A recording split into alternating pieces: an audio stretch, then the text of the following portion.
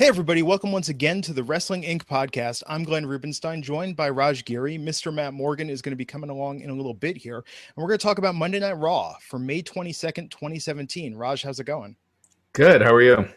Doing okay, man. Doing okay. With all the breaking news that was happening when Raw was going on the air tonight, definitely was a little distracted during the show. And I know we were talking about it off the air, but of course, our thoughts and prayers with everyone affected by the attack in Manchester tonight. Yeah, that stuff's just tragic, ridiculous, and I don't know. Yeah, our thoughts. Yeah, it's crazy world we live in. Really kind of put some things in perspective, given what's going on Raw. But that being said, heading into what happened tonight, opened up with a promo for the Fatal 5-Way at Extreme Rules, which is coming up in 2 weeks. And we had Bray come into the ring, from there facing off with Roman and leading to a match right off that was made by Kurt Angle. But of course, Samoa Joe had to come out and that had to end by DQ. What do you think, Raj, about with this Fatal 5-Way that's coming up at Extreme Rules, this idea that we're just going to see every combination of dance partners until we're sick of seeing these same five guys together? It's just running in place. Yeah. That's none of these matches really mean anything. I mean, they're building to, that Fatal 5-Way, but there's nothing particularly interesting that's getting you into them. It's just seeing different combinations of these guys. And next week you're going to see more of that. So, I don't know. There wasn't much particularly wrong with this show. It was just not exciting. It was just same old. Yeah. And I feel, God, imagine if, I don't know. I mean, imagine if these guys were in 5 separate storylines, or even let's go beyond that and say they were in 3 separate storylines. There was something more there. And then the coming together of the 5 would really feel like something special. But I feel that anything special about this is just going to be completely gone by the time we see the actual match. Yeah. And it's only 2 weeks, but yeah. I mean, they don't really have, Seth and Samoa Joe have their thing, but outside of that, Roman's not really necessarily in a feud right now. Finn Balor, it was supposed to be feuded with Bray Wyatt, but they haven't really moved it much in any direction. So hopefully after Extreme Rules, hopefully with Brock being back, things will pick up a little. Yeah, let's hope. So of course that would set the main event for later in the night where, if you thought, hey, Roman versus Bray, kind of sick of this. Well, what about Roman and Seth versus Bray and Joe? And that will make it all fresh for the main event. Oh, good Lord. Okay. So coming back from that, we had, Elias Sampson, Kurt Angle. He was really acknowledged tonight, and his first match was made for later in the evening with Dean Ambrose.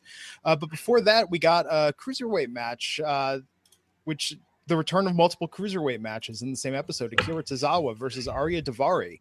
What did you think of this, Raj? And did you think, there was sufficient sort of build for this tonight? To me, it just seemed like it sort of happened out of nowhere. Real quick before we get to that, I did want to say, Bray Wyatt's promo, he seemed really fired up. Still a lot of nonsense, but I do think he needs to turn to a babyface sooner or later. He needs, he needs a shift, a change, a shakeup, and the fans are kind of behind him, so I don't think it'll be too difficult for him to get to be a babyface.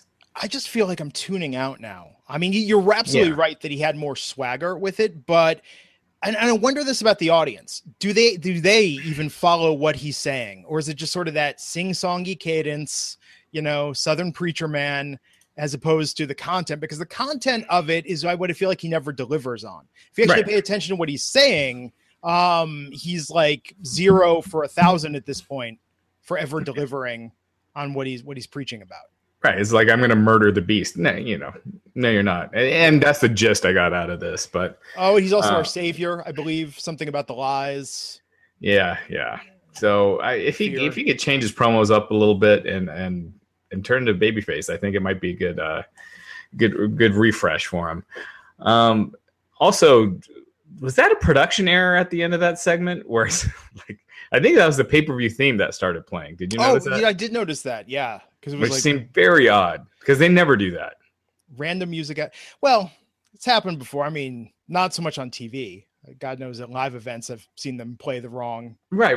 But that's what I'm wondering. Was this on purpose? Were they playing the pay-per-view theme, or was that a botch? Because later in the show, they botched it in the main event when Seth Rollins' music hit and Samoa Joe then came out. And you know, Corey Graves covered it up on commentary pretty well. But yeah, it looked like there were a couple of production botches today. Which is rare for TV. Yeah. They're usually pretty good about that sort of thing. Yeah. But yeah, it was interesting evening. I would love to read the reports and see sort of like what the mood was there. I mean, the crowd seemed pretty receptive for most of it. I think more receptive than the show warranted. That's for sure. So the cruiserweights, what did you think of them just sort of putting this out there tonight? I feel like we haven't seen these guys on TV in a while. With Akira and Arya Daivari. Yeah. You know, again, it just felt like filler. You know, and speaking of production errors, now that I'm thinking about it, Brian Kendrick, that seemed weird when they ran Brian Kendrick's talking to the screen part, whatever he was doing. It seemed like that was cutting it really close with the start of the actual match. Yeah. So maybe it was something was a bit off tonight. Yeah. Well, the Kendrick Akira Tozawa feud. Do you care at all about this feud? No, not really. I mean, I think it's good. Look, Akira Tozawa, I think, is very good in the ring, and Kendrick has been in the main event of the cruiserweights so much and been a focus of the cruiserweights. I think it's good. It's good for Akira Tozawa. Yeah. You know, it's something. It gets him on TV, but these storylines that they have for the cruiserweights just suck. I mean, there's just nothing. Aries and Neville has been okay. I think Aries would benefit greatly from not being in the cruiserweight division. Neville's the only person I think that has benefited from being in that division because they were doing absolutely nothing with him before that. But yeah, other than that, I think this cruiserweight division is just dying. SummerSlam still your prediction for when the cruiserweights will be gone from Raw? I don't know. We'll see. Hopefully, I hope they're not gone. I hope they just change it, you know, do something, you know, like we mentioned, moving this tapings to Full Sail or doing something, because I don't want the cruiserweight division to be gone. They got so many talented guys. But I think gone from Raw. I think that was the prediction. Not that 205 Live will be canceled, but that right.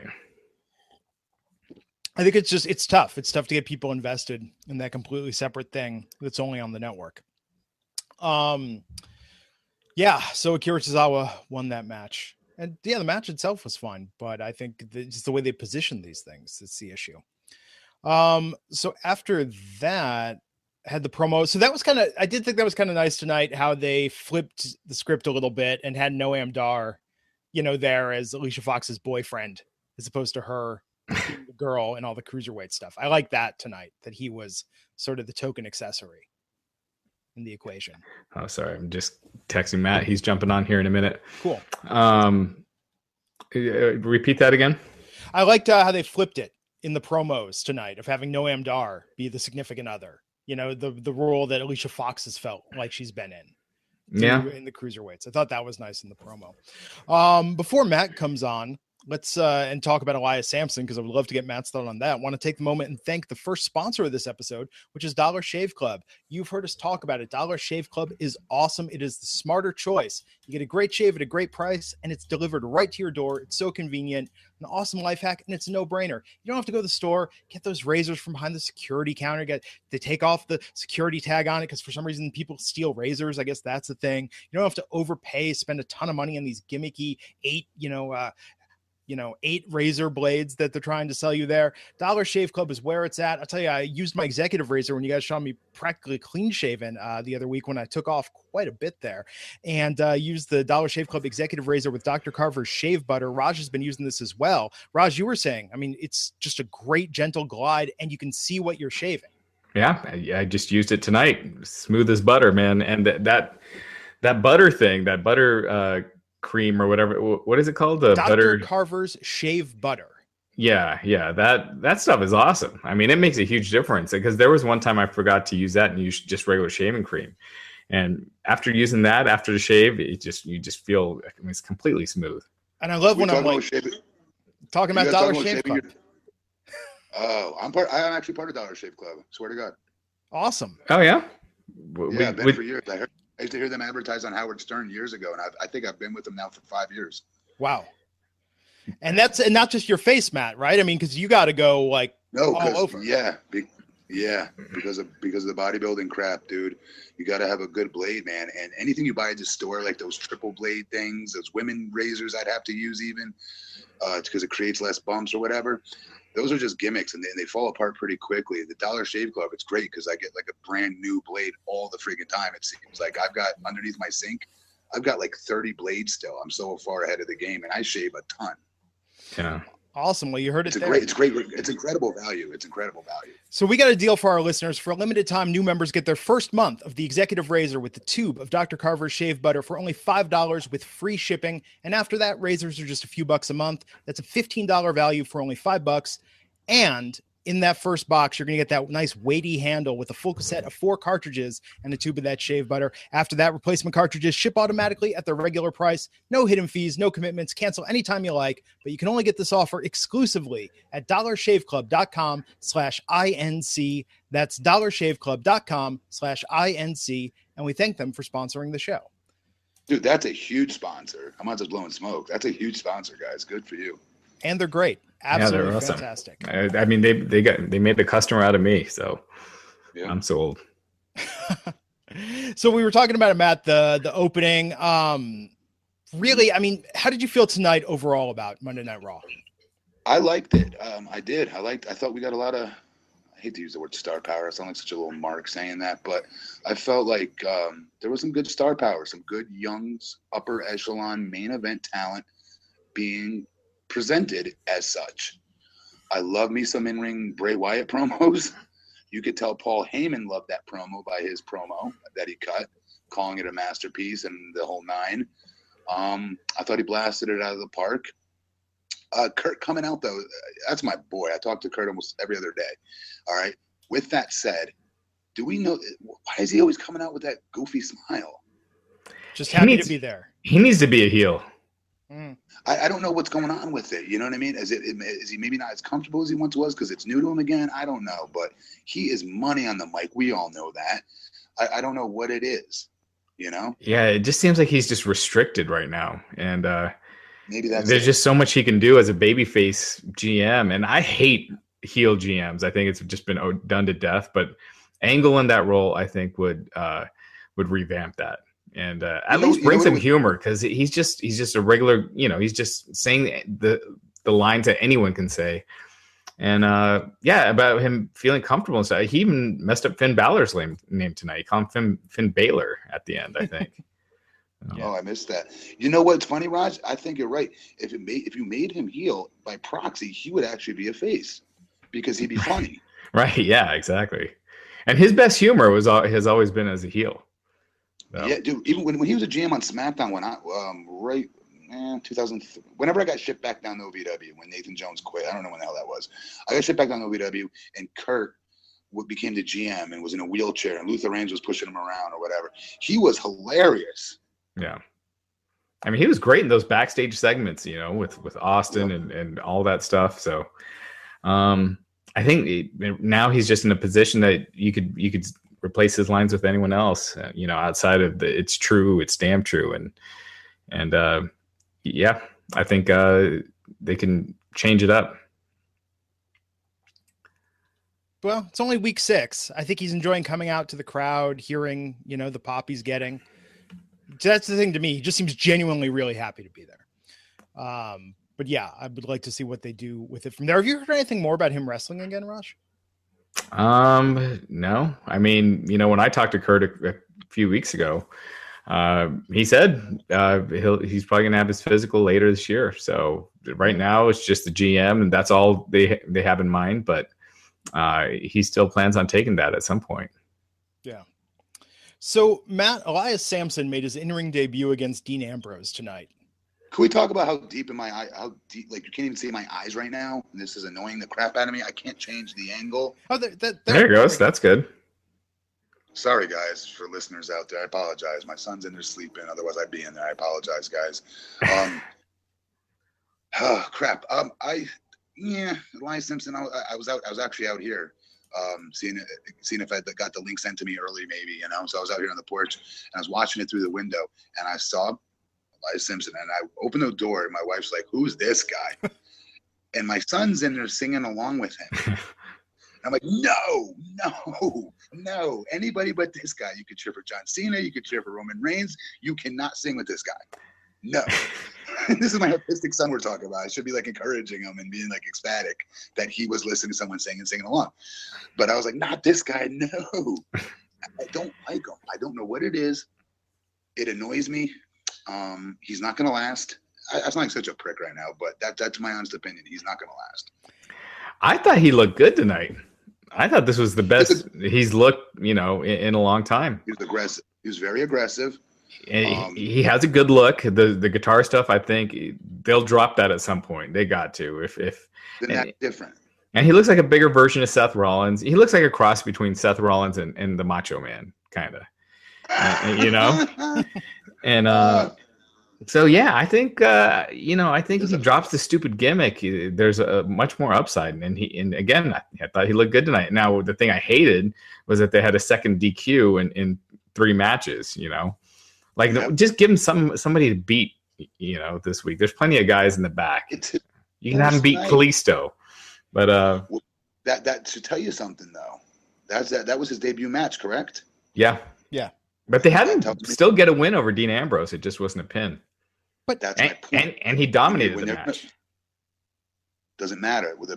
They wouldn't be looking to protect Dean Ambrose at the end if this guy was serious, if somebody they were going to do something big with. I'm not saying they still won't do something big, but as of right now, I'm telling you right now, you don't debut somebody and not have them pin. I don't care who it's against. You don't have them go against the champion, then you have them go against somebody else.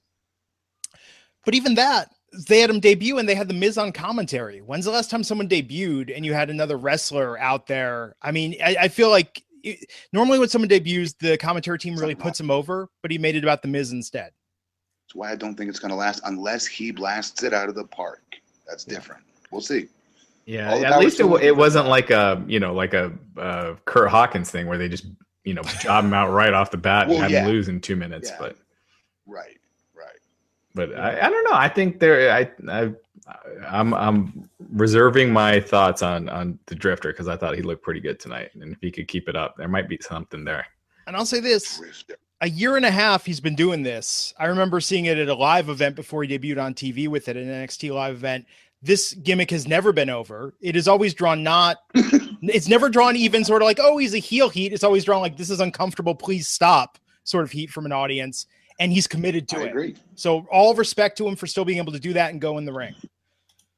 Yeah, and just for the record, listeners, whenever you hear us talk negatively about somebody and whatnot, it is not we're crapping on the guy. Oh, we're crapping on either the gimmick, how they were used, or whatnot. It's never, all the more power. I hope the guy does good. I hope he knocks it out of the ballpark. We need more stars. So, good luck to him, but I don't see it. We're always crapping on WWE creative, which is an oxymoron like Jumbo Shrimp. Well, it's that's pretty good. Jumbo Shrimp, get it? I get it. Well, what about this? How about if he was El Vagabundo? What is it? El Vagabundo. He would be super over. But that's a play on the Drifter because El Vagabundo is all right. Give him 10 weeks of annoying us. Give him 10 weeks of that crap we had to see in the ring tonight. All right, and then swap him over to that. It'll be huge. I don't know. Because he looks to me like the kind of guy that Vince would like. He's a big guy, good shape. I mean, that's the kind of guy that Vince likes to push and give. And he looks like a musical, like he looks like a lead singer of something, a big jacked up one. Yeah. He does look like somebody, but my neighbor looks like somebody. Vince would probably push him. Have him get some veins in his abs, and but we'll see. So Enzo got attacked backstage. Oh no. So Chris on our Twitter account, he had 3 options, all who made good sense. One was that it was Big Cass.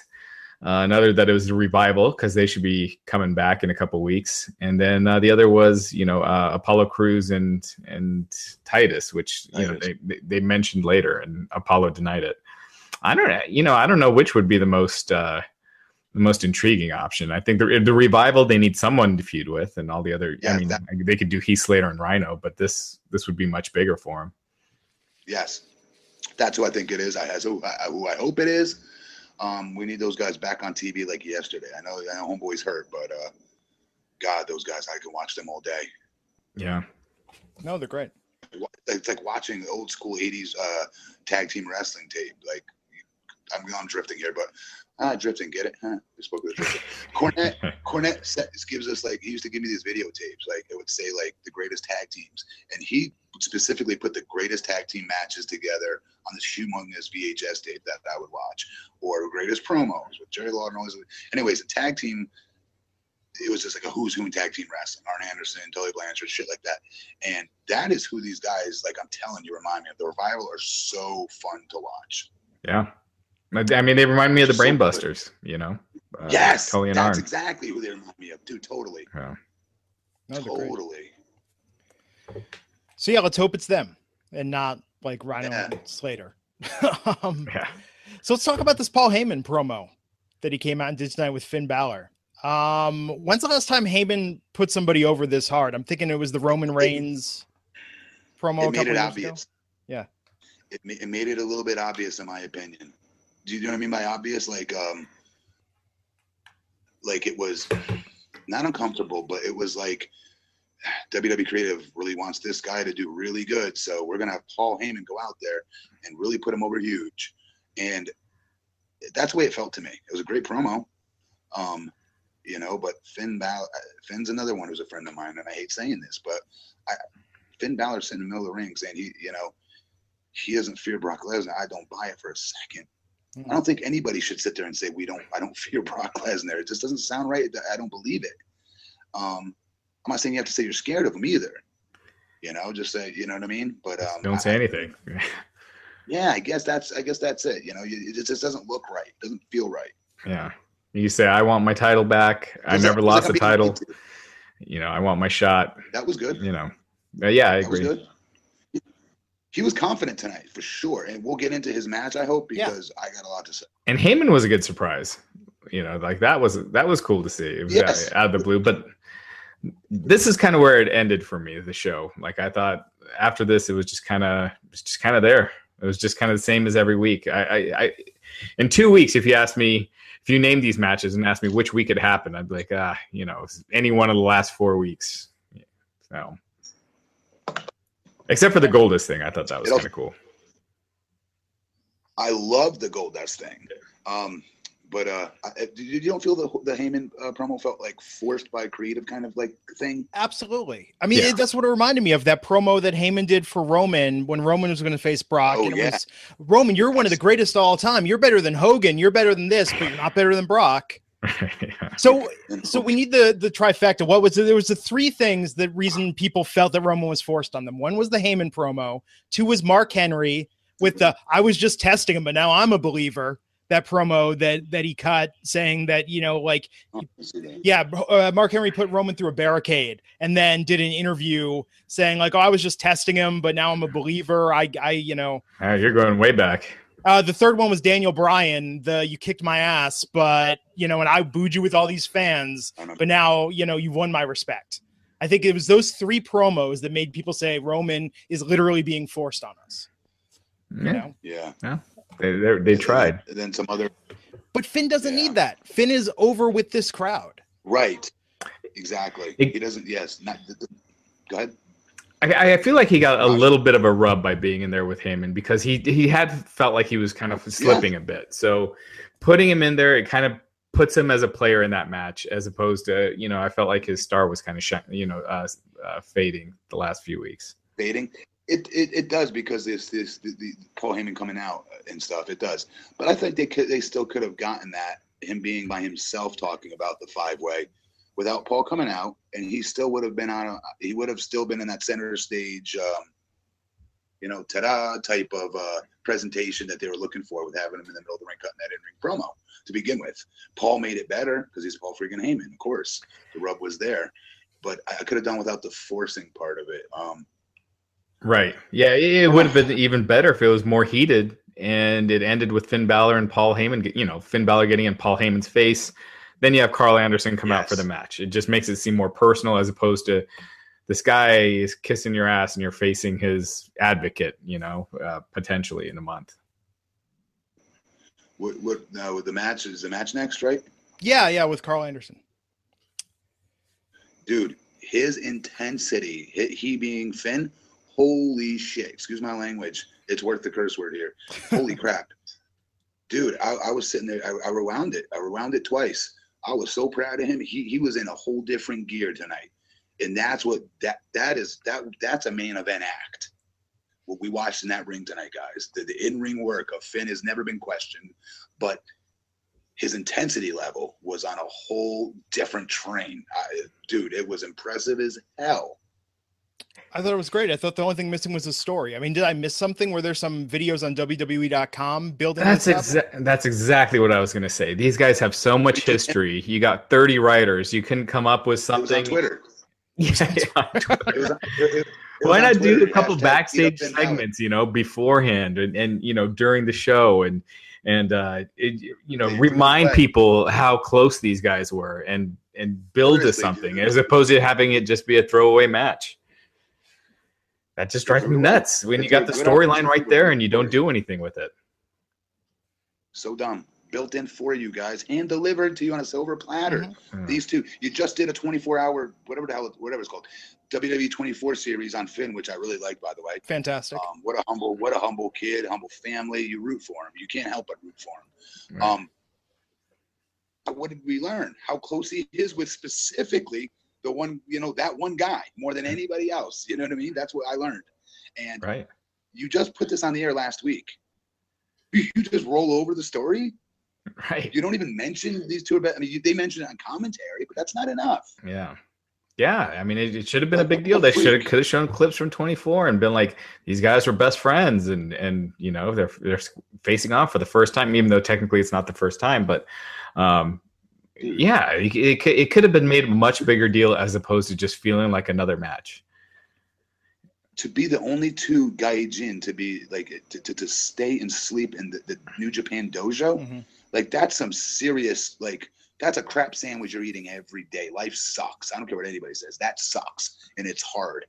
And like just the built-in, there's so much story there. Those two like starved together, literally. Wow. Like more than brothers. Like what a great storyline. And just on Twitter, best for business is I beat you tonight, Finn. # beat up Finn Balor. That's our story, folks. Right. That could have been an amazing feud the next time Finn has the belt to have Gallows and Anderson expect, sort of reform at the top. Finn doesn't want to do that. Yeah. It's kind of like what they did with AJ instead of AJ ended up going with them, have Finn not go with them, or they could go with them. But anyway, I don't want to keep beating a dead horse, but I know AJ Finn's going to be freaking phenomenal whenever the hell that happens one day. No, absolutely. Yeah, definitely. It's not a throwaway match on SmackDown or Raw. If they give it a good build. No mention of the Bullet Club, no nothing. Just these are two high flyers, folks. Right. Tonight AJ's wrestling Finn, and in the second hour. Oh, good Lord. What a wasted opportunity. Alicia Fox versus Sasha Banks in a rubber match sounds better than it is.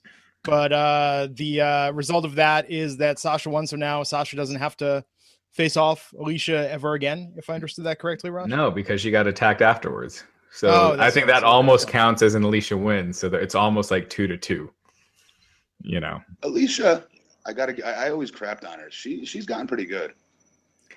I always thought in the right setting she does well, but then she'll have like good matches here and there, and then she'll have an absolutely crappy one, and it just kind of makes you forget that she can go with the right opponent and if given some time.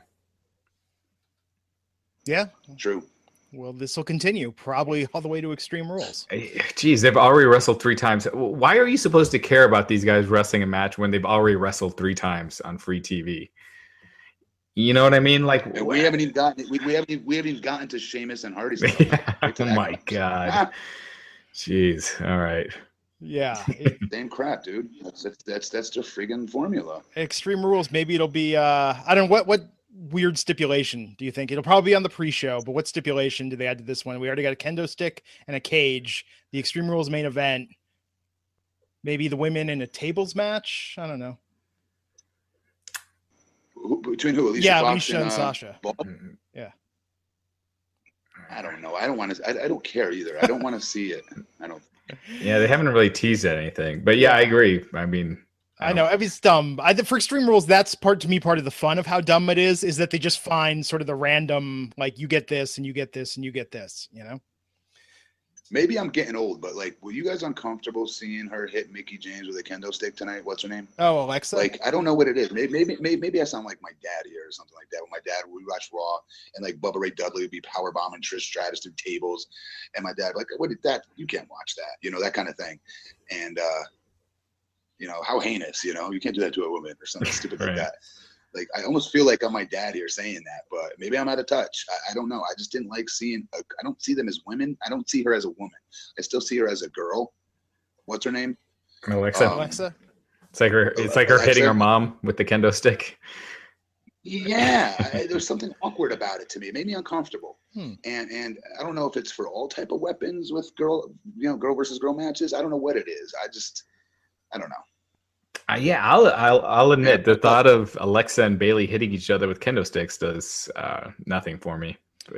You know, I mean, it's almost a turnoff to me, though. Yeah, no, I agree. And I was excited for the steel cage match that was it Becky and Alexa, right? That they had. And so, you know, certain types of gimmick matches, I'm all for it. But yeah, the kendo stick, I don't know. It just doesn't fit it just doesn't fit their personalities. I don't know. I liked Charlotte and what's her name? Sasha. Would they have a Hell in a Cell or Sasha? They had a cage match. Hell in a Cell, yeah. That was Hell in a Cell. That was well done. Right. You know what I mean? They're not like taking blunt objects, hitting each over the head with it. Right.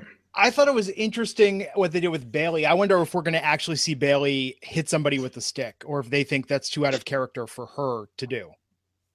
I'd like if they didn't. You want to know something? That's actually no. Yeah. But wasn't her whole thing saying that she was extreme and she wanted to show how extreme she was last week? Which sounds so silly. Yeah, it was something like that where so she begged Kurt to not make it a regular match, and she wanted to show how extreme she can get. See, this is what I'm talking about. This is the I'm not gonna say. Yeah. That's not on her. No, it's learn your characters, writers and Vince. Just have her backstage. This is the easiest character in the world to write for. You don't write for. Let her be herself. No. Yeah. Hopefully they don't lampshade it and have her backstage like chugging a bunch of Mountain Dew kickstart, just yelling extreme and then going out there and being Bayley. I could absolutely see that happening, by the way. I could absolutely, if Mountain Dew sponsoring Extreme Rules, absolutely 100%. Okay, so where are we? Okay, so yes, after Sasha won and then got attacked, Kalisto and Apollo Crews backstage asking about attacking Enzo. Then after that, okay, yes, a high point of the night, Goldust and R-Truth. Real quick, Kalisto and Apollo Crews. Apollo Crews is getting some steam. They beat him tonight, and I know that's part of the storyline with Titus, whatever. You just kill these guys' momentum by having them lose, especially someone like Kalisto. And a horrible, horrible pre-tape. Horrible. Oh, yeah. It was horrible in that pre-tape, Apollo. That was so uncomfortable. Yeah, and wouldn't it have benefited Apollo a lot more if Titus said, sick him, and Apollo just kicked the crap out of him, and then that makes you think that maybe he did attack Enzo, and it kind of goes with that storyline too. You know what I mean? It was bad acting, is what I'm saying. I don't care what the content was. Oh, right. It was somebody saying stuff that I did not believe at all before the match. The only person I believed in that uncomfortable promo with two guys trying the best to act that they could and failing was our boy Titus. Come on, yeah, and saving it. Yeah, he stole that promo because it was pretty bad before that. It was, and he's good. I think he's hilarious. He gets little quotes in there. I don't know if you ever catch it. You know what I mean? No, Titus has always had charisma. You know, it's his matches aren't always the best, but he's always had that charisma. He's always had that main event look. And what's crazy is this is a stud athlete. This is beyond a stud athlete. I cannot begin to tell you what a huge name he is here in Florida. Like, he is humongous. Yeah. You know, because of the goodwill he does, but he's also a stud University of Florida player. Yeah. You know, it's crazy that he hasn't been able to put it together in the ring, honestly. Yeah. Not for quite a while. So Goldust is back tonight. A return to form for Goldust. The old school Goldust. Yeah. You know, not just him wearing gold paint and, you know, acting weird. The Hollywood Goldust. That's like, I don't think he's been using that since like 97. It's been like 20 years. Good. I love the whole, everything about it, from the hand that reached in and hand in the envelope, all being glittered up in gold. You couldn't really you know what I mean? It was hard to see it. It was like blurred. I don't know if you caught that. Like, everything about that pre-tape was friggin' awesome. And it was a good, like, you know, some things are nostalgia and you're like, okay, that's cool for nostalgia. This isn't just cool for nostalgia. I feel like this is something I want to see every week.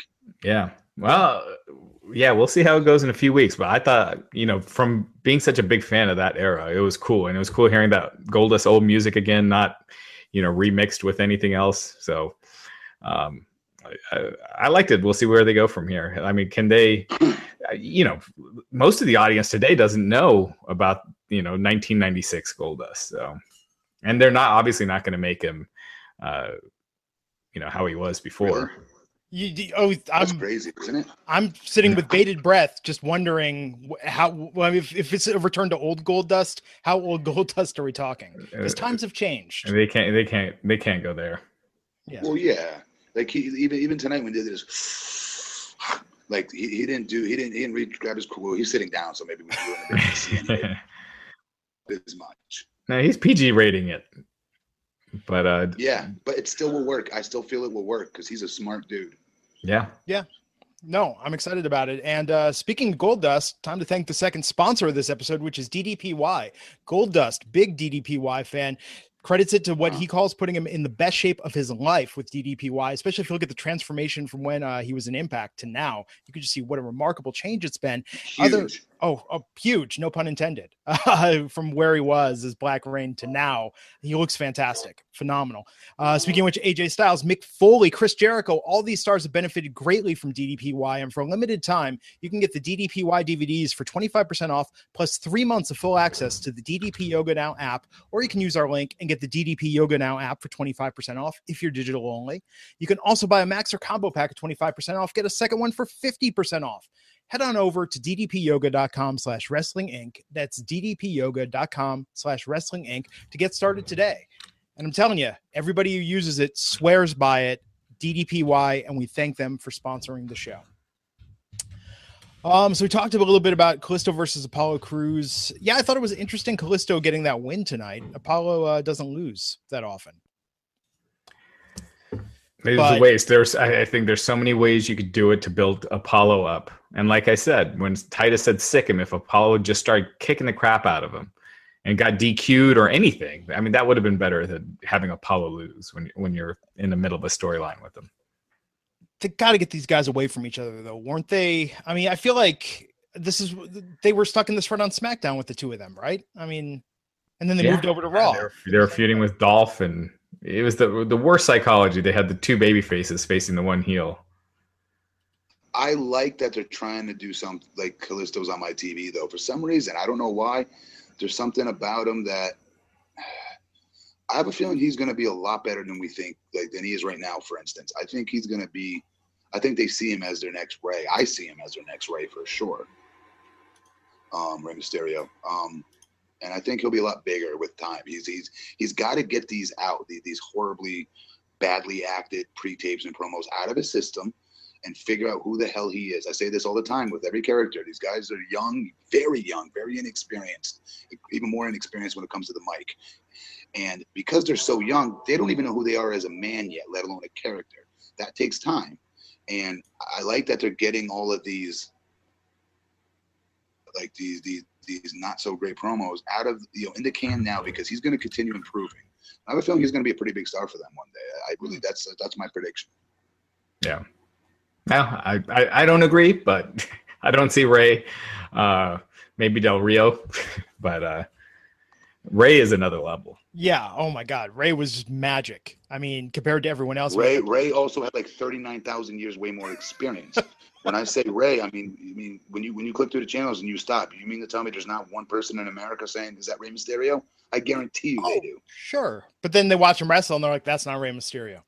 Kalisto's good, dude. I mean, he's good. Kalisto can go. Yeah. Kalisto has never in his entire indie career ever been somebody wasn't amazed with in the ring. He was one of the always top indie talents out there. Are you kidding me? Yeah, his promos. He's an internet. His promos suck. For the longest time, he was. Go ahead. Okay, but that's what I just got done saying. He needs to get these out of his system and to get more comfortable. Ray's promos suck too.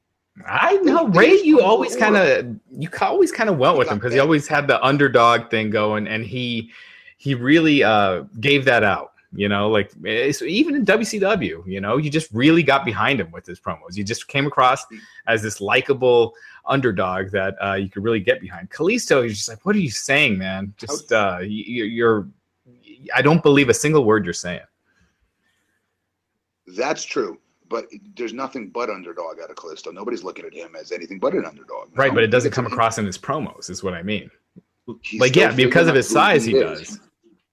He's doing what he's told to say right now, right? And eventually when he figures it out, he'll be able to do his own promos from who he knows who he is. Right now, he's doing what he's being told verbatim. Same with friggin' Apollo. That's why, and Apollo was way worse in that promo than he was. Way worse. Horrible. I thought they were both pretty bad in that promo. We'll have to agree that they were both bad, but won't agree on who was worse. Yeah. Okay, so anytime somebody 4'10" gets TV time, he is an instant underdog. Oh, no doubt about that in terms of size. I just think the size for sure. And maybe that's where it ends. Maybe that's where I think the problem is, Matt, is that I think to an extent creative is just kind of like, oh, well, people, even what you said, people will see him and think it's Ray because they're seeing someone in a wrestling mask on WWE programming. I feel like they don't put much more into it than that. They feel like even splitting them up on brands, I feel like that's a cynical decision by creative. Like, okay, we got one luchador on each brand, so that fills that quota, And before my social media blows up, let me be clear about this. I don't want words put in my mouth here. I say he has the potential to maybe one day be a Ray. That's how I think they see him. Not right now. He's very young. Right. Done. Sorry. All right. Okay. So Matt Hardy versus Sheamus. Ugh. Yeah. For like the 8th time. It sucks because the match was good. Sure. The match itself was fine, but Jesus Christ, how many times have we seen these guys go at it? And the Hardys have won every single time. Have they? Yeah. See, the Hardys haven't lost yet. I don't notice. I don't think I really. I don't remember wins and losses enough. Wow. Yeah. I guess it's true they don't really matter then. No, the Hardys. I'm like their perfect fan. No, man. The Hardys, it's like you're doing the same finish every week. You're not mixing it up at all. I'm so sick of this feud. I'm sick of the Hardys as a team already. I'm getting there. Yeah. It's ridiculous. It's been a month and a half. What return have they handled worse than this? What's that? What return have they handled worse than this? Just in terms of driving it into the ground. Mickey James. I mean, there's so many. I mean, at least the Hardys are still like getting pops and they're being protected. It's just that they're running in place to where they're not special anymore by doing the same damn thing every week. Yeah. Was there any more inkling that maybe Matt Hardy becomes crazy Matt Hardy again? So Ed Nordholm was interviewed with The Law last night. And there's disputed accounts on this, but he's saying that the WWE doesn't even want the gimmick, and they haven't asked for it. They don't want it. And he said he claims that he's offered to sit down with Matt and try to talk about it and come up with an agreement. And Matt kind of refuted that on Twitter. So, but he didn't. The WWE not asking them about getting the broken gimmick. That's something. And Nordholm once again said they own it, and it was created on their television. It's not who came up with it. Like in a TV show, it's not who came up with the storyline. But I think Matt feels because he funded it that he owns it. So I don't know. I don't think we're going to see that gimmick in WWE. Yeah, they're such a machine, dude. That WWE, man, they really are. They're such a monster that they're that good where they don't really need. You know what I mean? They can be like, nah, we don't need. Even though that character's super over, we don't need it. Right, but it puts Matt kind of in purgatory. It kills Matt. Yeah. I mean, it kills Matt. This is the best. This was the best thing Matt's ever done, in my opinion. Yeah. Yeah. But these matches. The main event, hopefully, that we want to see. You know what I mean? Get Jeff out of there and get him in the main event already. God, can you imagine the match with him and Finn Balor? Oof. Oh, absolutely. So many guys. Yeah. So Matt Hardy won. It's going to be a steel cage match at Extreme Rules between Sheamus and Cesaro. And Matt and Jeff Hardy again, but this time in a cage. Sheamus and Cesaro have got to win this time, right? Who knows? Formulaic wise, you would think so. They have to. I'm saying yes, they will. I almost think they do another match between like Cesaro against. They've done every combo now on Raw, but they got one more week to go. So maybe Sheamus and Cesaro finally get a win next week. And so they can lose to the Hardys at the pay-per-view. I feel because Sheamus and Cesaro have turned heel, they almost and they're kind of give them a new focus a little bit. I almost feel like they have to win the tag titles here. Yeah, I agree. I mean, when someone turns, it should be like a fresh coat of paint. Like you're changing their character. Yeah. And they did the same thing with Dolph, though. He turned heel, and they were jobbing him out within a week. I think he lost his first match after turning heel, and look where he's at now. Other than he's beating Nakamura for most of their match when he shouldn't have been. But I went back and watched that. It wasn't as bad as you said it was. You think that was the right way to go for Nakamura's debut? Is have him an ultra competitive match with someone who's seen as a underneath guy for the last year? Oh, okay. See, maybe I'm wrong. I don't see him as an underneath guy, Dolph. I don't see him as a headliner. But okay, what about his first match in NXT versus Sami Zayn? That was incredibly competitive. Right, but Sami was a top guy in NXT. He was an NXT champion. He was he had that credibility, and it wasn't like Sami was kicking his ass most of the match. He wasn't getting like 60-70%. It was it was competitive, but Nakamura didn't look like he was fighting from underneath the whole match. I mean, he didn't come out and yeah. I mean, you could debate that, Nakamura should have come out and just dominated somebody, but I think it's one of those deals where he's being tested. That's just my opinion. Yeah. Being tested in terms of, you know what I mean? Well, how will he handle this? He's not. We're giving him 50-50 versus is he going to bitch and moan that that he didn't get 70-30, or guys do that, believe it or not. Huh. And sometimes you get tested to see where you're at with your ego.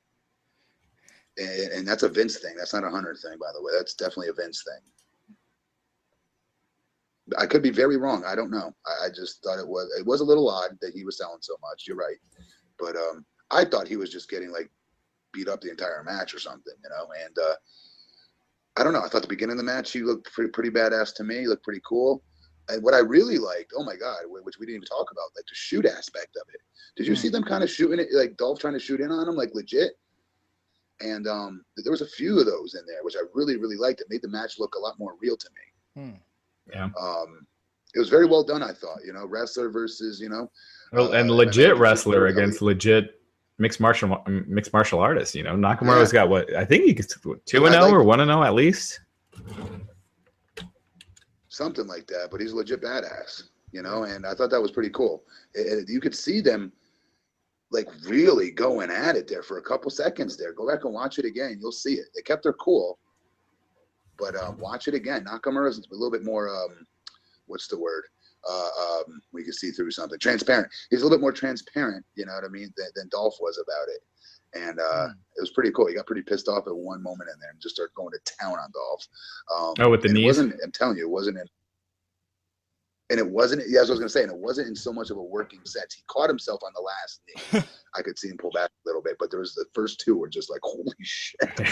See, I wish that a real quick correction. Nakamura's MMA record is 3 wins, 1 loss, and 1 no contest. And his 1 loss was his very first fight.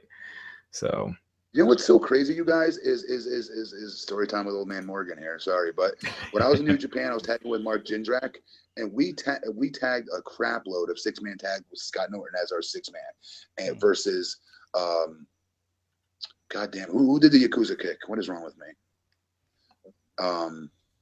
NWO for WCW for a little bit, Japanese wrestler. Come on, Masa Chono, yeah. Masa Chono. Yeah, so it was me, Jindrak, and Scott Norton, always versus Masa Chono, Tanahashi, and our boy. What's wrong with me? Who we're talking about? Nakamura. Right now for WWE. Yeah, Shinsuke Nakamura. Yeah. Nakamura. All right. And those two were kind of like the young up-and-comers.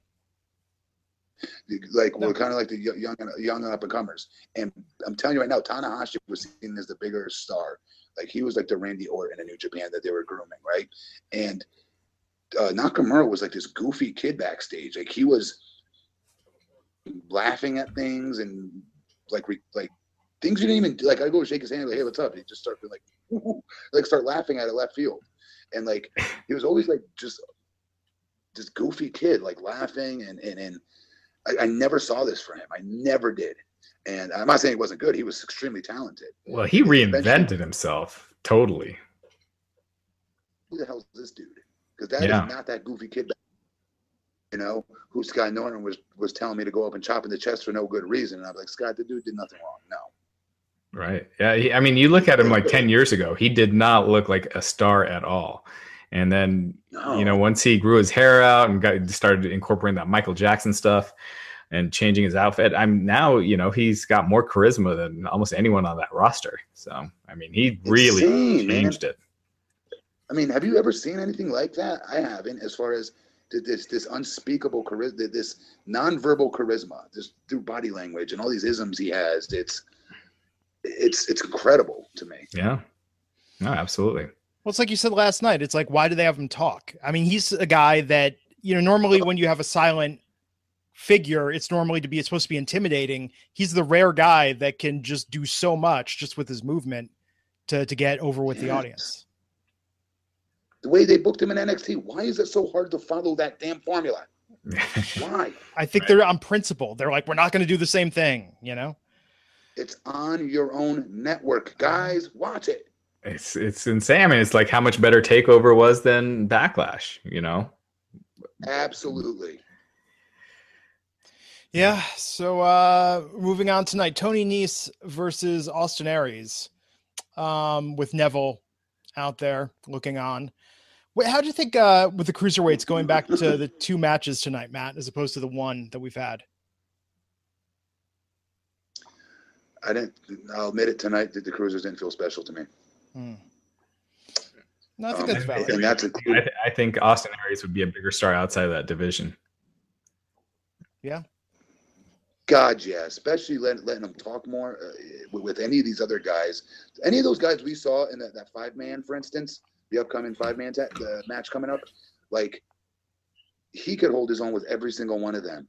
And even more so on the mic with more than half of them, I would say. Oh, he could be bury half of them just with his charisma. He's so good, man. I don't know. I mean, obviously, you know what? Maybe it's a compliment to him because they're like, dude, our cruiserweight division blows. We got one good guy. We need somebody else, dude. Do us the solid. I don't know. something along those lines as they're thinking, and I hope he's taking it that way because he's so talented. Yeah. So good. Well, we'll see. I mean, how much bigger is Finn Balor than Austin Aries? Maybe like a couple inches. How much taller? Yeah, because size-wise, they were about the same, right? Austin shorter. Yeah. 2 inches. Finn's 5'11", Austin's 5'9". Austin's 5'9"? According to Bing, he is. You cannot go by the internet, guys. The internet's so stupid. I remember Dave Meltzer put out there when I was in OVW, when I first got signed, 6'8" Matt Morgan. 6'8"? Motherfucker. I haven't been 6'8" since my junior year in high school. Yeah. So you can't always believe it, but it usually works the opposite way. I think one time on my Wikipedia page, it said I was like 7'2" or something. You know what I mean? So it's like it's always exaggerated in the opposite way, guys. Obviously, the internet has you at 7 even right now, Matt. That's right? 6'11", 6'10". Yeah. 6. Okay. My shoes, 6'11" and a half. Gigantic. Jeez. Somebody update Wikipedia. Yeah. Yeah. So Neville is. Nice is basically Neville without the charisma, and so anytime Neville's in a feud, they always have Nice, getting beat, a couple weeks before. But it's like he's a stunt double. He's a stunt double, right? Yeah, totally. But anything shitty. Hey, dude, anything shitty they want to happen to Neville, they just put Nice in there. But you know what I do love? Steam, go. I do love like how they protected Neville. I don't think he's lost once since he's been in the cruiserweight division. But at least not by pinfall. He might have by count out or disqualification. But I like that too. Making that dominant, and they've kept it up. But they keep treating everyone else like such a joke that it's hard to bring up like a credible opponent. And you got Aries, but you're going on the third pay-per-view match between them now. I mean, maybe this is the one where they finally have him win. But I do like how they booked Neville, and he destroyed Nice after this match, which was kind of cool. Yeah. So we talked about Mickey. Nice. We talked about Mickey versus Alexa, how it made Matt uncomfortable, which I think is the best reaction to that match. And of course, Alexa won that, and then after went to get the kendo stick out. Was hitting Mickey with it. Bayley came out, but then Alexa run off before Bayley could hit her. And then we got to the main event. Alexa looked good, and I like that she beat her clean. I like that they're doing that. They're making her look like more of a threat. So I like what they're doing with Alexa. Absolutely. Me too. No complaints here. She looks awesome. Yeah. Rare example where they've gotten it perfect. So Roman and Seth. She's gotten it perfect. Yes, she has gotten it perfect. Sorry. I think that's really the key. When something is good, let's put it on the performer. When something is awful, it's entirely creative's fault. And I know that doesn't sound fair. I know it sounds like we're bagging on them, but usually more times than not, it's the talent knowing who they are inside out, upside down, and that girl gets who she is, and it shines through. And then creative says, "Wait a minute, we got something here." Then they can actually start writing for her because they know who she is finally. Everybody else, they're trying to ram a square through a circle hole, right? They're trying to figure out. They're writing promos for who they think these people are, because these people haven't shown creative yet who they really are themselves. Give and take there. It's not always on creative. It's up to us to give them a glimpse of who we really are. Yeah. And we don't talk about this often, but Exceptional at that. Absolutely. I mean, listen to this podcast. How often do we say, "Oh my God, this booking was fantastic. The concept that was given was fantastic, but the performer just couldn't pull it off." Like, that's really rare. That's a rare criticism we have where we go, yeah. True. Right. So, but to be fair, we don't know what they're saying. We don't know what they're writing. Right. Yeah. We don't know how things were supposed to be. We don't. We know what we see, and we see a lot of uncomfortable people cutting uncomfortable promos, and it's a lot. It's on both people, and that. Well, except for when you're using verbiage that normal people don't use. When you're talking about like the universe instead of saying fans and stuff like that. That's just stuff people don't say. Like if they were doing a real interview outside of outside of TV. They're not going to be saying, well, the WWE universe and not saying wrestling and not saying, all these stupid terms you're not allowed to say. It just comes across as so unorganic, not natural. And, that's on Vince, because that's what he wants. What I don't get is why don't, and Matt, maybe you can shed light on this, because I don't know if this was as much of a problem when you were there. Why don't they hammer it into your head when to say, okay, don't rush it and say WWE? I feel like every week, and it's not just the wrestlers. I mean, I'll hear Renee or someone be like WE Universe. Like they stumble over it because they're trying to spit out the word so fast. They do not enunciate WWE. It's always like this weird rushed jumble of letters. I myself do too. I do it too. It doesn't roll off the tongue. I don't. It was incredibly uncomfortable. Maybe it's because we're so ingrained with the F. I don't know. But WWF, we right there. I just did it right there. WWF. I think we said it that way too back then. Yeah. It took me like 4 years to stop saying WWF. Yeah, I mean, it took a while. But WWE Universe to describe fans it's just lame. And anyway, and calling them superstars instead of wrestlers. When do you ever ask someone if they're a fan of sports entertainment? No one says that. Everyone says wrestling. You don't say who's your favorite superstar, or was Hulk Hogan your favorite superstar growing up? Just like, hey man, let me ask you a question. You a fan of sports entertainment? There's a great sports entertainment pay-per-view coming up. Yeah, sorry, go Matt. All right, that's how you guys see it. But let me tell you from the wrestler's perspective, I would always prefer to be called a wrestler. I would. That said, let's say I'm doing a signing. Let's say I'm being advertised. This past weekend, I did some like bodybuilding competition. I was a guest of honor at, right? They put me on there as Impact Wrestling Superstar for some reason.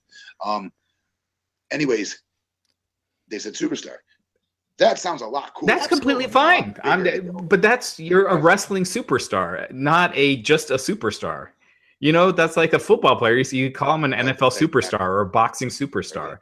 But you don't. But here, you're not even allowed to use the word wrestling. Better. That's stupid. I don't like that at all. Obviously, right. Like, yeah. Anyway, that was your season of Tough Enough, Matt. Right when they made the change, because I remember the first episode they had to explain the whole "Get the F Out" campaign. Wasn't that season 2? Nah, maybe it was. I don't remember. Well, the sports entertainment they've been trying to do that since like the late '80s. They didn't ban the word wrestling. Yeah, the Panda thing was 2002, 2001, I think. Maybe. So maybe it was the first season. Yeah. No, 2003. I was in 2002. It had to have been 2002, right when I got done with that season. It has to be. Maybe I'm wrong. I don't know. Who cares? I'm going to go back and rewatch that season. I keep 2002. Yep. To go back and rewatch all of Tough Enough. You see how fat I was? Oh, man. You were bigger and clean shaven. You look like a different guy. I'll just watch it again and get angry when they give it to the two girls at the end of the season instead of a man and a woman. Yes. It was so annoying at the time. That's when I realized reality TV is just an exercise in frustration. But okay, so Roman Reigns, Seth Rollins versus Bray Wyatt and Samoa Joe. This is making you guys more excited for Extreme Rules in the Fatal 5-Way, seeing 4 of the 5, or interest waning at this point? When you've seen each combination of them beating each other, now you've seen Seth beat Samoa Joe beat Seth. I just wish they'd come up with something more creative. I mean, next week we're going to see more variations of that match. Finn Balor versus Joe and versus Bray Wyatt. And so he's supposed to be happy that he's been put up against 2 heels. And Kurt, maybe this was a small sign of Kurt starting to do something, because he was, crediting himself for being, the best GM. But we can only hope. So what'd you think of the main event, Matt? I liked it. I liked it. I just don't like Joe selling. I don't like it. I don't like any part of it. I guess I've got to admit, I think I'm just biased. Did you hear Kurt call Finn Balor Finn Balor? Oh yeah. No, I missed that. You said it at the top of the show. I missed that. I got to go back. I wonder if that was just a slip of the tongue, or if he really doesn't know Finn Balor's name. You know, he does. Because if you haven't been paying attention to the product, I mean, how much WWE do people really like the? He does. What's that? He does. He does. When we were at TNA, Kurt watched all the time. No. Kurt watched every Raw. I'm being serious. Maybe not SmackDown, but a lot of us, we always watch Raw. And we come in and we talk about what happened and things like that, if it was something big or whatnot. But he knows the guy's name, dude. I promise. I'm guessing he does too, but you just never know sometimes. And Kurt works for the company. I'm sure he does. Yeah. So next week, Finn versus Joe and Bray. Extreme Rules can't get here fast enough. Because after that, the next pay-per-view, Great Balls of Fire. Goodness gracious. And Brock Lesnar. Brock Lesnar will be back. Yes. Hopefully that should, but hopefully, yeah, well, we know what's going to happen. Paul Heyman cuts his promos every week. When's Brock coming back? Balls of Fire? We got his Raw dates up on the site. He's going to be back before Great Balls of Fire. Here we go. Oh, so WrestlingInc.com has the dates when Brock Lesnar will be back? We do. It was posted on the 13th. So June 12th, June 26th, July 3rd, and July 10th. So he'll be. Oh, wow. On the go home and the post show for sure. And then a couple weeks before that. So yeah, we're just a few weeks from him returning to Raw. That's great. One thing I wanted to say, guys, is I kept getting hit up by this one person who keeps telling me that I guess on Wednesdays, Glenn, you keep burying Randy Orton. What's the deal with this? I just don't think and I don't know, it could be creative, right? It could be creative's not giving him anything, but look at what he did on the internet and trolling everybody and making those remarks. If he put in that effort, yeah, it was great. No, that's great. It's entertaining, but I see him on TV and he just sort of comes out and he looks like he's collecting a check and going through the motions at this point. I don't know what his character is. He doesn't seem particularly invested or even happy to be there. Let me ask you this: What's John Cena's character? No, but John Cena, you see how he comes out, how he reacts to the audience, even embracing the John Cena sucks thing. I mean, he comes out there and promos. He's entertaining as hell. He's phony as hell. Well, his phony. He's completely acting. You ever had one of those jobs where they think you're doing a really good job and you're just phoning it in? Like that's John Cena. And you know what? You ride those jobs all the way you can. With Randy, wait, you think John Cena's phoning it in? No, based on what Matt just said. Oh, no. I think he's incredibly not honest with what he presents is not who. I'm just saying that's what I know. Right. Well, that's WWE. That's a WWE call. But Randy knows he's got a job for life with the WWE. He knows that, he was born into this business, and it's not to say he didn't work hard, but it's just to say that, even his rant about the indie guys, and the jokes about that, you could just sort of tell it. He's had a much different experience than most people in the business. And I think that I'm sorry, go. Because again, this isn't just a Triple H quote here. Yeah. This business comes to him so frigging easy. So you're right. He has a different perspective on it, but in no way, shape, or form can you take away from how mega talented he is. Look at last night's match. Oh, absolutely. Look at last night's match. He made Jinder look even 10 times bigger of a star than Jinder would have done on his own. And I will say that it upticked right before this. I feel that Wednesday when he cut the promo, and I know, they've done variations of this before, but the thing about Jinder, it's not that we're intolerant, it's just you're an ass. Loved that. Thought that was okay. Randy showing a little swagger and fire. I thought the last thing he did before that really showed him like flourishing was burning down Bray's house, because again, creative gave him something and he clearly had fun with it.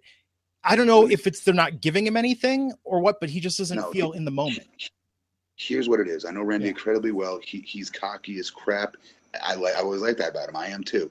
But he can be a little dicky as well, which I think is hilarious. And I'm entertained by it. That said, Randy is Randy when he's a heel. He is a tougher time making that connection as a face. And that would be awesome. And that's what you're seeing. Yeah. That said, him as a heel, go watch his heel stuff. he's on. In my opinion, that I think he was very entertaining as a heel. I think especially right around the Evolution time, doing the whole punting people's heads off. Stephanie McMahon, Legend Killer was that. awesome. Legend Killer, like so when he's a heel, he's at his most comfortable. And maybe as a face, I don't know if I'd say phoning it in, but like, I don't know. I don't know. I don't think Randy can relate to being a baby face because he's not an atypical baby face. You know, Randy, he's always got something to say. He's always he's very braggadocious, cocky, all good, great traits that I'm very similar in that regard. I'll be honest. But I think it fits better as a heel. Absolutely. And, you know, even because I've seen it at house shows, he's having fun at house shows. Maybe it's just something in being on TV and how they're positioning him. But even at house shows, it looks like he's having a good time. He's looser. You know, there's more, I don't know, something comes across more than what they've given him. He's also big on trying to develop younger talent, which I never saw Randy doing. I'll be honest. When we were younger, I never saw him being that guy one day. Not because he wasn't good enough. I didn't think he would care enough, but he definitely does. And you know, the little things like that, like I think he's matured a lot for him. He just hasn't been entertaining in years. Wow. I can't. The last promo he cut, where you're like, man, did you check out that Orton promo? And it's getting millions of views on YouTube. Burning down the house. That was the best thing. But that was more the act of burning down the house as opposed to the promo. Yeah. Okay, well, who else can you really say that about? CM Punk. I mean, who else? Cena, Dean Ambrose. The Miz. I've never. The Miz, yeah, all those skits he did were getting tons of views. I mean, there's a bunch. Now, there's a lot that don't. Seth Rollins comes to mind. Like he doesn't really set the world on fire with his promos right now. But he hasn't been there for 15 years or whatever. But you're judging it only on promos. What about? Yeah, and his matches. I've said this before. The last time I think he's had a great match was with Christian like 5 years ago, other than WrestleMania 30, the main event. And that was, a lot because of Daniel Bryan. What about his match with Seth Rollins at WrestleMania? Just the finisher was good. The finisher was pretty awesome.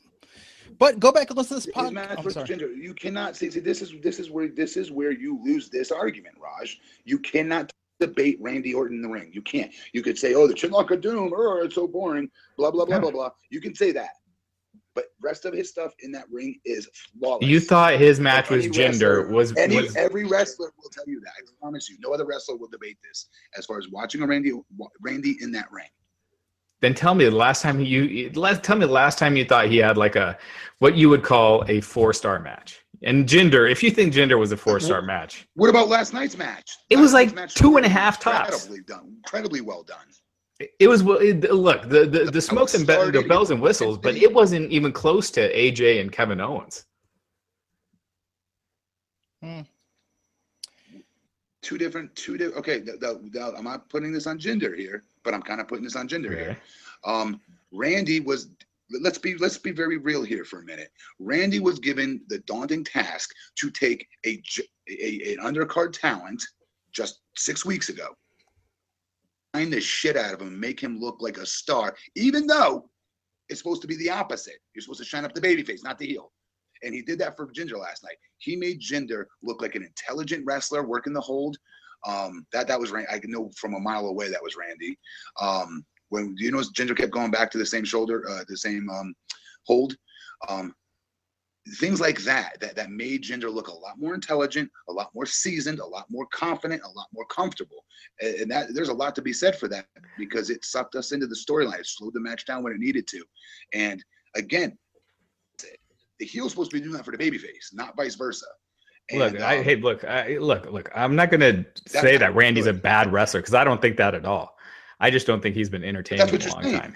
No, I mean he hasn't been entertaining at all and interesting, and he hasn't had a great match that's like heated where the crowd is going nuts, and they're going back and forth, and for being in the position that he's been in for that long, and to not get that kind of response, often. Like you look at like how Cena and AJ Styles is, and compare that to Orton and AJ Styles. Compare Roman Reigns and AJ Styles to Orton and AJ Styles, and it was. Orton and AJ Styles was dead, and Roman and AJ Styles, they had the crowd on their feet. They were on fire. I mean, it's just night and day. Okay, you're talking about newer, fresher, younger talent. And more importantly, you're forgetting, hold up. We took a guy we've had on this roster who's a 13-time at the time 12-time world champion, and we're gonna put him and demote him to the Wyatt family, and we're gonna make him a minion of Bray Wyatt. Randy Orton, the chosen one. We're gonna make him a minion. Do you have any idea the damage that did to him? That did so much friggin' damage to him. I'm surprised nobody brings it up more. But eventually, it worked its way through the storyline. But I still feel that did a lot of damage to him. A lot of damage. I agree with that. I mean, who else has been around as long that gets these reactions that you're talking about? Let's go AJ. Let's go Roman sucks. Who else has been around long that are getting consistent reactions like that? You're gonna say Cena? Well, Cena does. Cena takes these breaks. What's that? Oh, hate fans. Well, there just haven't been that many people that have been around that long. But Jericho, that Jericho's another. Okay. Who else has been around? Fair. Yeah. All right. Well, we'll have to probably table this discussion because it's starting to get pretty late. But I agree with you, Matt, that the Bray Wyatt, the Wyatt family storyline absolutely did not do him any favors. My favorite moments, wrestling aside, my favorite moments of character last night from Randy, one, the face he made after demolishing the Singh brothers there. Love to see that, Randy. But also, I love love to see that, Randy. He almost killed somebody and was worried about it. The reaction, the way he reacted after, it was just like that. It felt real, right? It felt like he was really present in the moment. Yeah. He went that was holy shit. I hope he's okay. Yeah. And I love the moment, and he had one a couple pay-per-views ago when he shows the care and respect for JBL's hat and the cowboy hat. I think that's a great little consistency touch. That's continuity. I love that. I love that they pay attention to his legacy with that. I think that's interesting. Yeah. Here's the bottom line. He's a first ballot Hall of Famer. And I don't know. He's a Hall of Famer. I've never seen somebody Kurt picked up the business faster than anybody. Brock picked it up second fastest than anybody. But as far as somebody coming natural, just instinctual, no one's done it more than Randy. And everybody will tell you that. Everything he does in that ring is effortless and flawless. And a lot of this attitude that people are perceiving could be a response to what creative has given him. I mean, go back to this podcast last summer. I was excited when Orton returned, and Roger's like, "Why are you excited that Orton's returning?"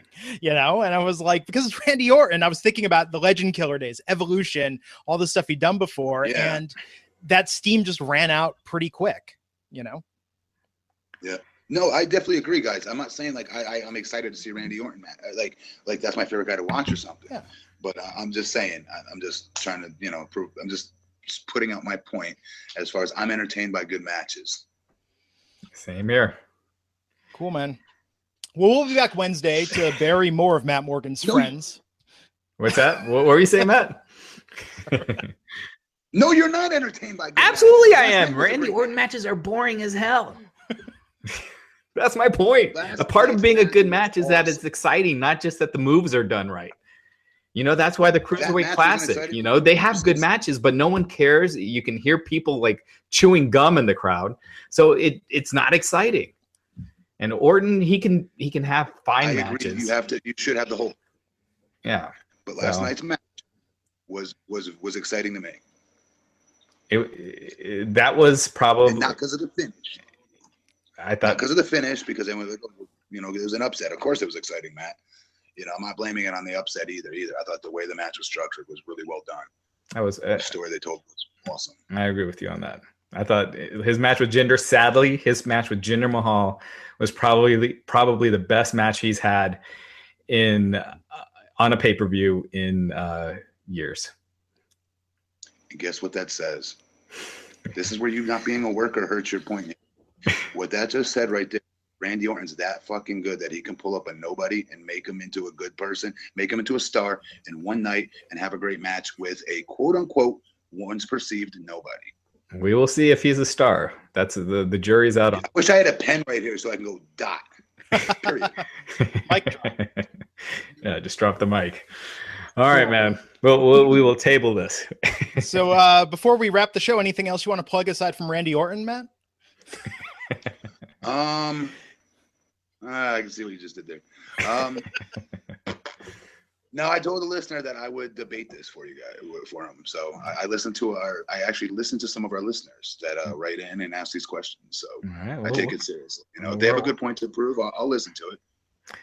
But nonetheless, 5% Nutrition. Check them out, www.5percentnutrition.com for all your pre-intra, post-workout needs.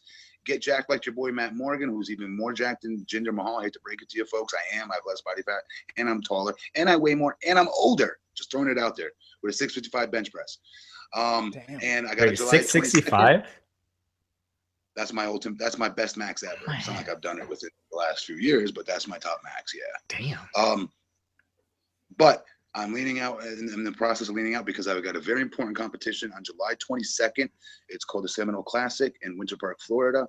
I'll be competing hopefully in 2 divisions, men's classic physique and just general men's physique. One, you wear board shorts. The other, you kind of wear boxers, brief kind of looking thing. You got to kind of show up for your legs. So I've tried to build up my legs the best I can for this. But I'm excited about it. It's a hell of a lot of dieting, but I'm looking forward to that. That's what's coming up down the road for me. Awesome, man. So Raj and I will be back Wednesday to talk about SmackDown Live, the era of the Maharaja. We'll see how that goes tomorrow night. A Punjabi celebration on SmackDown Live tomorrow night. That's such a cool name, by the way. I love that name. Punjabi? Or celebration? The Maharaja. No, the Maharaja. I love Maharaja. It means king. It's just badass sounding to me. Absolutely. My name is part of, like Raj means king, and Maha means great, so it's great king. Oh, really? Yeah. That's pretty cool. Yeah. And that's Jinder's real name too, right? It's doesn't he go by Raj? I thought his cousin's name was Raj. I could be wrong. Yeah. I'm forgetting. All right, guys. Cool, guys. Until next time, I'm Glenn Rubenstein, and we'll see you back here on the Wrestling Inc. podcast. Take care.